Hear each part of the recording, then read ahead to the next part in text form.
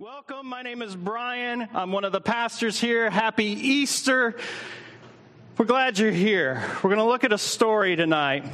And it begins on Thursday of Holy Week. We just went through Holy Week. And on Thursday of Holy Week, it's Passover. It's the Passover meal. Jesus washes the disciples' feet. I mean, it's God washing people's feet. It's an amazing picture.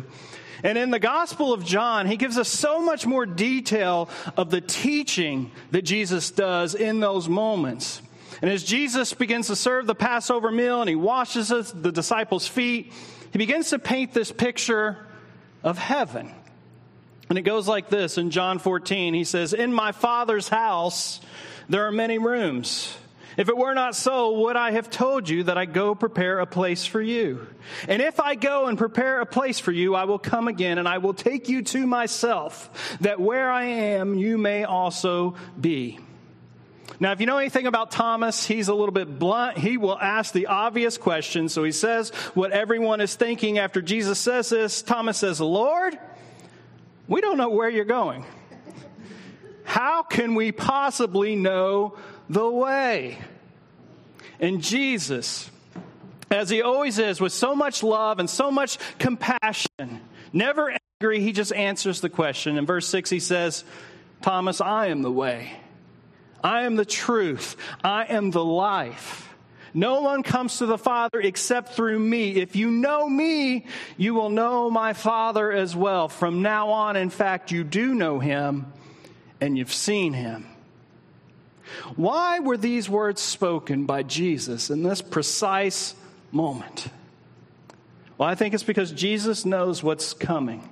He knows what's next. This is the last night before the crucifixion. Within an hour, Judas is going to betray Jesus over to the religious rulers. There's going to be this farce of a trial. As we talked about last week, Jesus will be scourged. He will be beaten.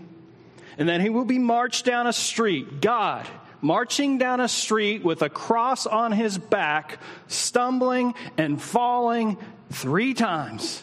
Each time he gets up, he continues on, bruised and beaten, marching to his death. As you know, he was hung on a cross, and he hangs there for 6 hours in agonizing pain. And as he did his entire life there on the cross, Jesus would turn to his Father for strength, for comfort. But this time his Father, it says, would forsake him. And so you are a disciple, or in this church, instead of using the word disciple, we've been using the word apprentice. So let's say you are an apprentice of Jesus, a follower of Jesus, and you hear these mysterious words just the night before: "I am the way, I am the truth, I am the life. If you know me, you will know my Father." And yet you survey this scene at the cross, a scene that is so grotesque, a situation that is so helpless and hopeless.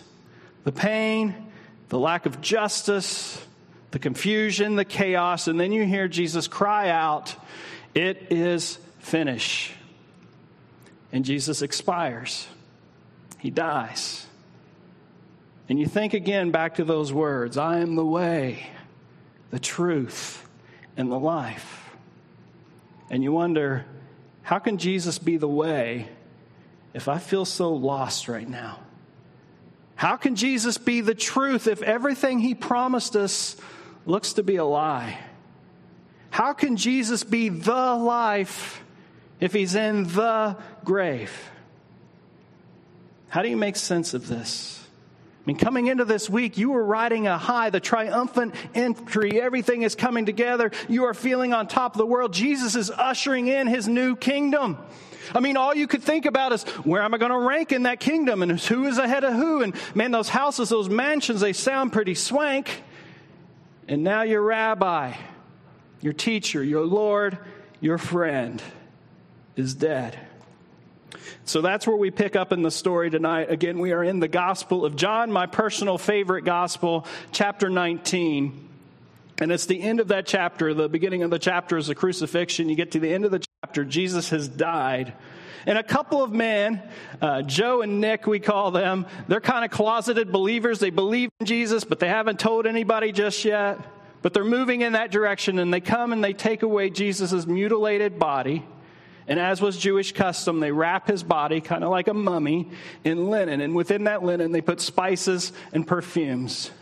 In verse 41, at the end of that chapter, it says, the place of the crucifixion, wouldn't you know it, was near a garden where there was a new tomb never used before. They laid Jesus there. At its core, Easter is a story of redemption, of broken things being made new, of wrongs being made right. And here we get just a quick glimpse of that.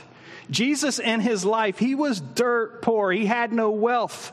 As he says, I have no place to lay my head. Only wealthy people had tombs at all, and only the wealthiest people got new tombs. Well, from now on, it's only going to be the best for Jesus, and it starts right here. He's in a new tomb provided to him by these men. And we turn the page to chapter 20, verse 1, and John writes this. He says, early on the first day of the week, this is 3 days after the crucifixion, he says, while it was still dark.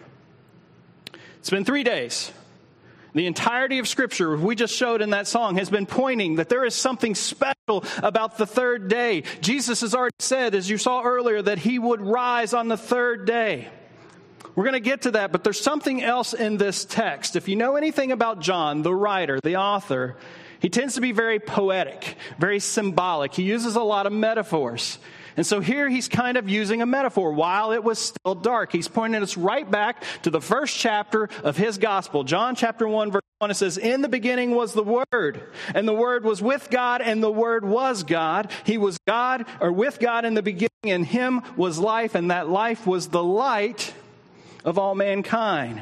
He goes on, the light shines in the darkness, and the darkness has not overcome it. The true light that gives light to everyone was coming into the world. That's how John begins the story in his gospel. He says, a light is coming into the world. And then he begins the story of the resurrection with, on the third day, the light ain't here yet, while it was still dark. It's profound, the words. If Jesus had just been born a virgin, lived the perfect life, taught a lot of great things, even died the death he died, but remained in the grave, in the dark, our world would still be in the dark. What does that mean? If you're here tonight, and if you're a Christian or you're not a Christian, it doesn't matter. There are a few truths I think all of us can agree upon. We can find a common ground. So let's find that common ground. Number one, there is something wrong with this world. Go out the door, open a magazine, turn on the news, right? There is something wrong with the world. Christian, non-Christian, I think we all agree with that. There are countries invading countries. There are mass shootings. There are parents who are burying their kids. There are people who cannot afford basic needs. There is cancer. There is rape. There is pandemics. Here there is red tides and hurricanes in California. There's earthquakes, and we see these things happen. And deep within our souls, there's a sense that this isn't just some mathematical equation where some people win and some people lose. That's just how it is. But there's this deep sense it's not supposed to be like this. Something is wrong. And if you can believe that things are wrong, that means you can believe that it's possible for things to be made right. Second truth is there is something wrong, not just with the world, there's something wrong with me. I do things that make me hate myself for doing. I want to do good, but often I choose my own selfish desires over doing good. The older we get, our bodies fall apart, and we know this isn't right. We sense it. Most of us, we feel like we'd love to live forever, yet in the end, we know that we die. That's darkness. That's the reality while Jesus remains in the grave. A world in chaos. Imperfect humans causing said chaos, and all of our life's journey leading nowhere but death. And so John says, early on Sunday morning, while it was still dark, Mary Magdalene, she's one of the apprentices of Jesus, she came to the tomb and found that the stone had been rolled away from the entrance. She ran and found Simon Peter. So she's at the tomb. She sees Jesus is missing. She runs back. I don't know how far this is. She finds the disciples. She finds Simon Peter and the other disciple, the one whom Jesus loves. That's John. That's how he refers to himself. I always love that. He can't just say, and John. He's like, nah, the one Jesus really loves, the beloved John. She said, they have taken the Lord's body out of the tomb, and we don't know where they have put him. See, she doesn't immediately go that he's risen from the dead. She just thinks that his body has been stolen. And so Peter and John, they run to the tomb. The Bible says they were racing to the tomb. Guess who gets there first? The writer of the story, John. He gets there first. He happens to also be younger than Peter, so maybe that's why he got there first. Verse 5, it says, John stooped in, and he looked, and he saw the linen wrappings lying there. But he didn't go in. So remember, this is the wee hours of the morning. The sun is just coming up. It's not fully light. It's still dark outside. And John looks into this tomb and he sees those linen clothes. He says, those silly females, belittles them a little bit. He says, he's there. He's still dead. I mean, who in the world would want to steal a dead body? Verse 6, though, says Simon Peter arrived. Peter is a ready, shoot, aim kind of guy. So he just goes all the way inside the tomb. And he sees the linen wrappings there, but there is no body in the wrappings. And the cloth that covered Jesus' head, Jesus apparently is a neat guy. He folds up the cloth and sits it on the other side of the tomb. And so we got his kind of mummified linens over here, his headgear all folded up nice and neat on the side. John takes a peek into the tomb, and he sees what he expects to see. Peter goes deep inside the tomb. He takes it further. He's really looking for Jesus, and he sees not what he expects, but he sees 2 piles of linen in the tomb. Verse 8 says, then the disciple who had reached the tomb first, John talking in the third person again, first also went in, and then it says he saw and believed. And I'll make a quick side note here.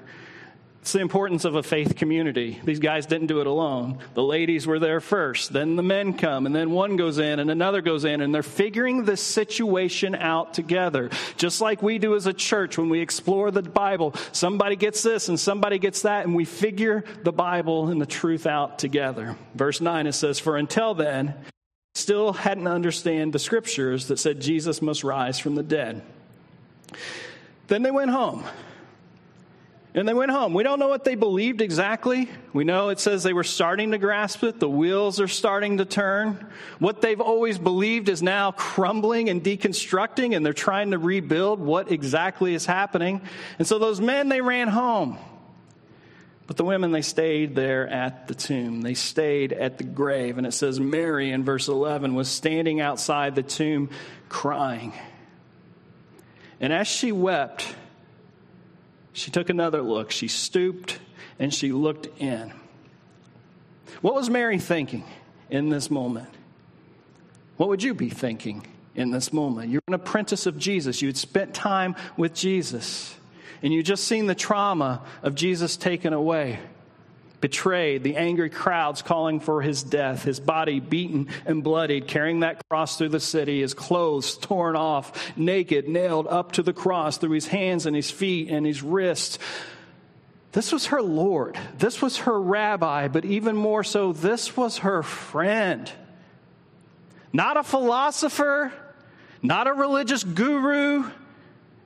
Jesus was her friend. Verse 12, it says, she saw 2 white-robed angels, one sitting at the head, the other at the foot of the place where the body of Jesus had been lying. 13, he says, dear woman, why are you crying? The angels ask her. Because they have taken away my Lord, she replied, and I don't know where they have put him. Verse 14, she turned to leave. Again, I got angels sitting here in the room with me. Hey, guys, and just walking out of the room. That seems strange, but she turns to leave, and she saw someone standing there. She comes out into the garden. She sees someone standing there, and it says it was Jesus. But she didn't recognize him. And he says, dear woman, why are you crying? Who are you looking for? She thought it was a gardener, it says. And she says, sir, if you have taken him away, just please tell me where you have put him. I will go and get him. Mary is looking right at Jesus, but it doesn't click. I don't know why. Lots of opinions on this. Maybe it was because it was still dark outside and couldn't quite see. Or maybe Jesus' transformed body was perfected in its glory and it just looked different than he had looked before. I don't know. It doesn't matter. But what Jesus says next does matter. Verse 16, he simply says, Mary. And at hearing Jesus say her name, as she had so many times before, she knows. She turns, she cries out, Rabbi! We don't know what John believed. We don't know what Peter believed. But Mary hears her friend say her name, and it's crystal clear. It's real.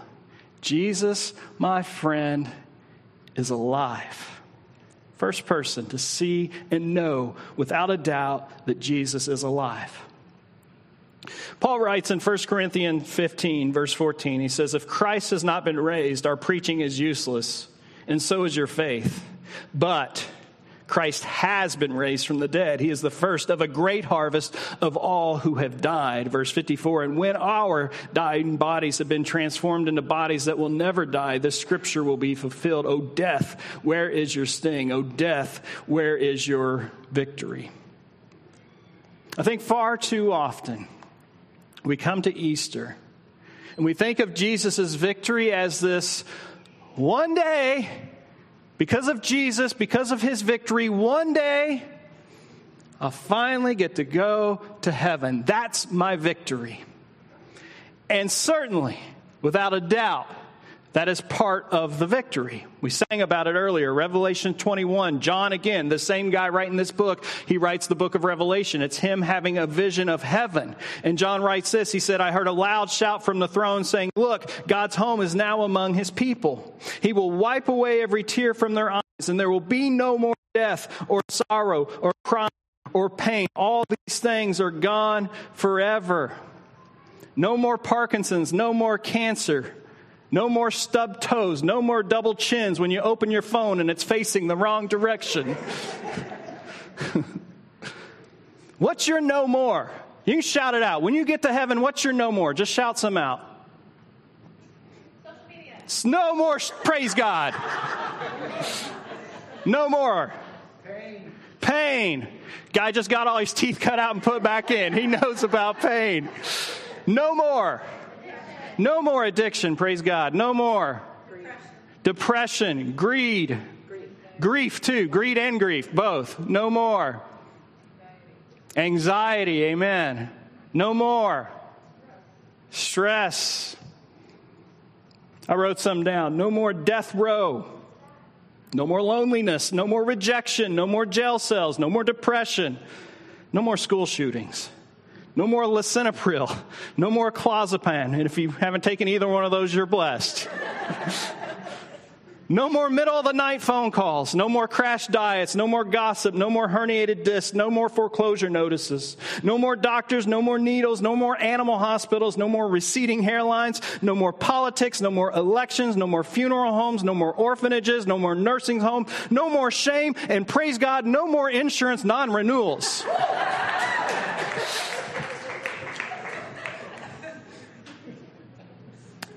And that's all great. The no mores. It's beyond great. But the excitement that first Easter for Mary and John, Peter and Thomas et al., it wasn't heaven. It wasn't that. It wasn't a future day with no more pain. It wasn't even the forgiveness of sin. No one was thinking, yay, Jesus is back. I don't have to go to hell now. All Mary could think was just to cry out, my friend, he's alive. The most loving, compassionate, fascinating human being I have ever met. I thought he was dead, but he is here with me.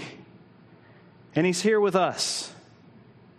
Verse 19, it says, that evening the disciples were meeting behind locked doors because they were afraid of the Jewish leaders. Suddenly Jesus was standing there among them. Peace be with you, he says. As he spoke, he showed them the wounds in his hands and his side. And then it says they were filled with joy just when they saw the Lord. They were filled with joy because they saw Jesus. Their circumstances hadn't changed. They still don't understand sin and heaven. The Jewish leaders that they were afraid of before Jesus showed up are still out there. But when they saw their friend, they were filled with joy. Why? Because they loved their friend and he was alive, which means he was still with them. And now it begins to click. That friend is here to show me the way when my way isn't working. My friend who is here to tell me the truth when fear is filling my heads with lies. Revelations 21, again, John writes, and the one sitting on the throne said, this is Jesus, he said, look, I am making everything new. Jesus is making everything new. But it's still not fully light outside. There is a sense of darkness still in this world. Yes, the sun is coming up. We know that it is rising, but there is still darkness in our world. There is still darkness in our hearts. We all know what it's like to feel like we've been buried in a grave. To be like the disciples, riding high, feeling like we are on top of the world, and then bam, the job, the income, it dies. Goes into the grave. Our church that we loved murders our reputation. That marriage that once seemed it had so much life is now nothing but death. A headstone, I call them Facebook memories where friendship once existed. Or maybe our certainty. We just knew everything for sure, and that certainty dies. Leaves us with nothing but doubt. Or maybe it's simply our bodies or our minds that are slowly withering and fading towards death and the grave. But I also know, because I know most of you in this room have seen Jesus turn those graves into gardens. You've seen Jesus bring forth spring blossoms where there was once only winter. Mental health and stress and anxiety redeemed by following the ways of Jesus, his simplicity, his solitude, his Sabbathing. This church is unique. We have a large LGBTQ community in this church. I think we're unique for this area.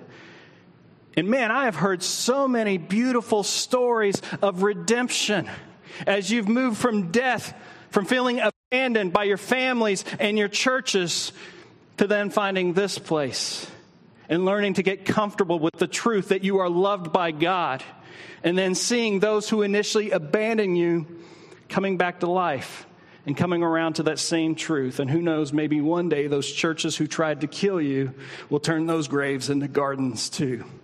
And what a day that will be. See, our graves and our gardens, they can be big or small. It can be big, a situation so hopeless, the loss of a loved one, where the only truth of Jesus that we can hold on to is that heaven, is that no more. And sometimes it can be small. Maybe it's just, that day you were thinking it was Friday, but it's actually only Tuesday. And somehow you still find a way to be happy because of Jesus. Graves into gardens.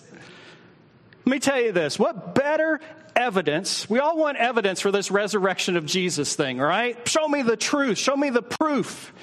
What better evidence to the resurrection of Jesus than to see graves turned to gardens for those who follow him one at a time? That angry person in that grave transformed into a life of happiness. That person with no purpose, that aimless life, all of a sudden now having a new resolve and determination. That divorced person finding a way to forgive and then moving on to a new beautiful relationship. Dying to certainty, which is a death of 1,000 cuts, I will promise you. But then rising up from the ashes with a relationship with Jesus. Or maybe it's chronic pain and you rise up out of that and you finally can make some sense out of that in your life. Or maybe it's depression and you rise up out of that grave and you turn it into a mental health counseling ministry. Or maybe it's cleaning a house and it's so perfectly clean and it's a war zone 10 minutes later. And Jesus shows up and he says, friend, peace to you. And you just let it go, messy house and all. Because we talked about this a few weeks ago. What's the worst that can happen? Jesus said, what's the worst that can happen? Why are you worried? Why are you stressed? What's the worst that can happen? It kill you? Good. Because then our worst case scenario is our best case scenario. Because our friend walked out of the tomb to be with us, so there ain't no grave that can hold our bodies down. Amen? I'm going to have the band come up. We're going to close tonight. We want to give thanks to the way, to the truth, and to the everlasting life. My favorite Bible verses, it's so on my heart that I tattooed it on my arm. I put it on the screen so you can see it. It's Romans 10:9. And it goes like this. If you declare with your mouths that Jesus is Lord and you believe in your heart that God raised him from the dead, then you will be saved. In our story tonight, John takes a peek inside the tomb of Jesus. Just a peek. Because it's just a peek, superficial, John sees what he expects to see. Maybe that's you. You've been looking into your graves, you've been looking into that tomb, and you see what you expect to see. You see the heartache, you see the loss, you see the pain, you see the injustice. See what you expect to see. But maybe like Peter, we ought to go a little deeper into our graves. To really look deep into that grave, to search and to seek within those graves, and to maybe find Jesus. Or maybe at the very least, find what we thought to be true maybe is not true. Or maybe tonight you've been looking and looking in these graves, looking for transformation, looking for redemption, but you've been looking with your eyes only. And you just need to shut up. And you need to stop looking, and you need to pause in the quiet and just listen. Listen for Jesus to call your name. Mary, Brian, Tom, Heidi, David, Nicole. I gave my life for you. But the grave didn't hold me down, so your graves won't either. And so let's get to work. Let's make this place new. I'll show you the way. I'll give you the truth. Come on, into the garden. Let's experience everlasting life today. Why don't you stand? Let's give thanks and praise for that tonight.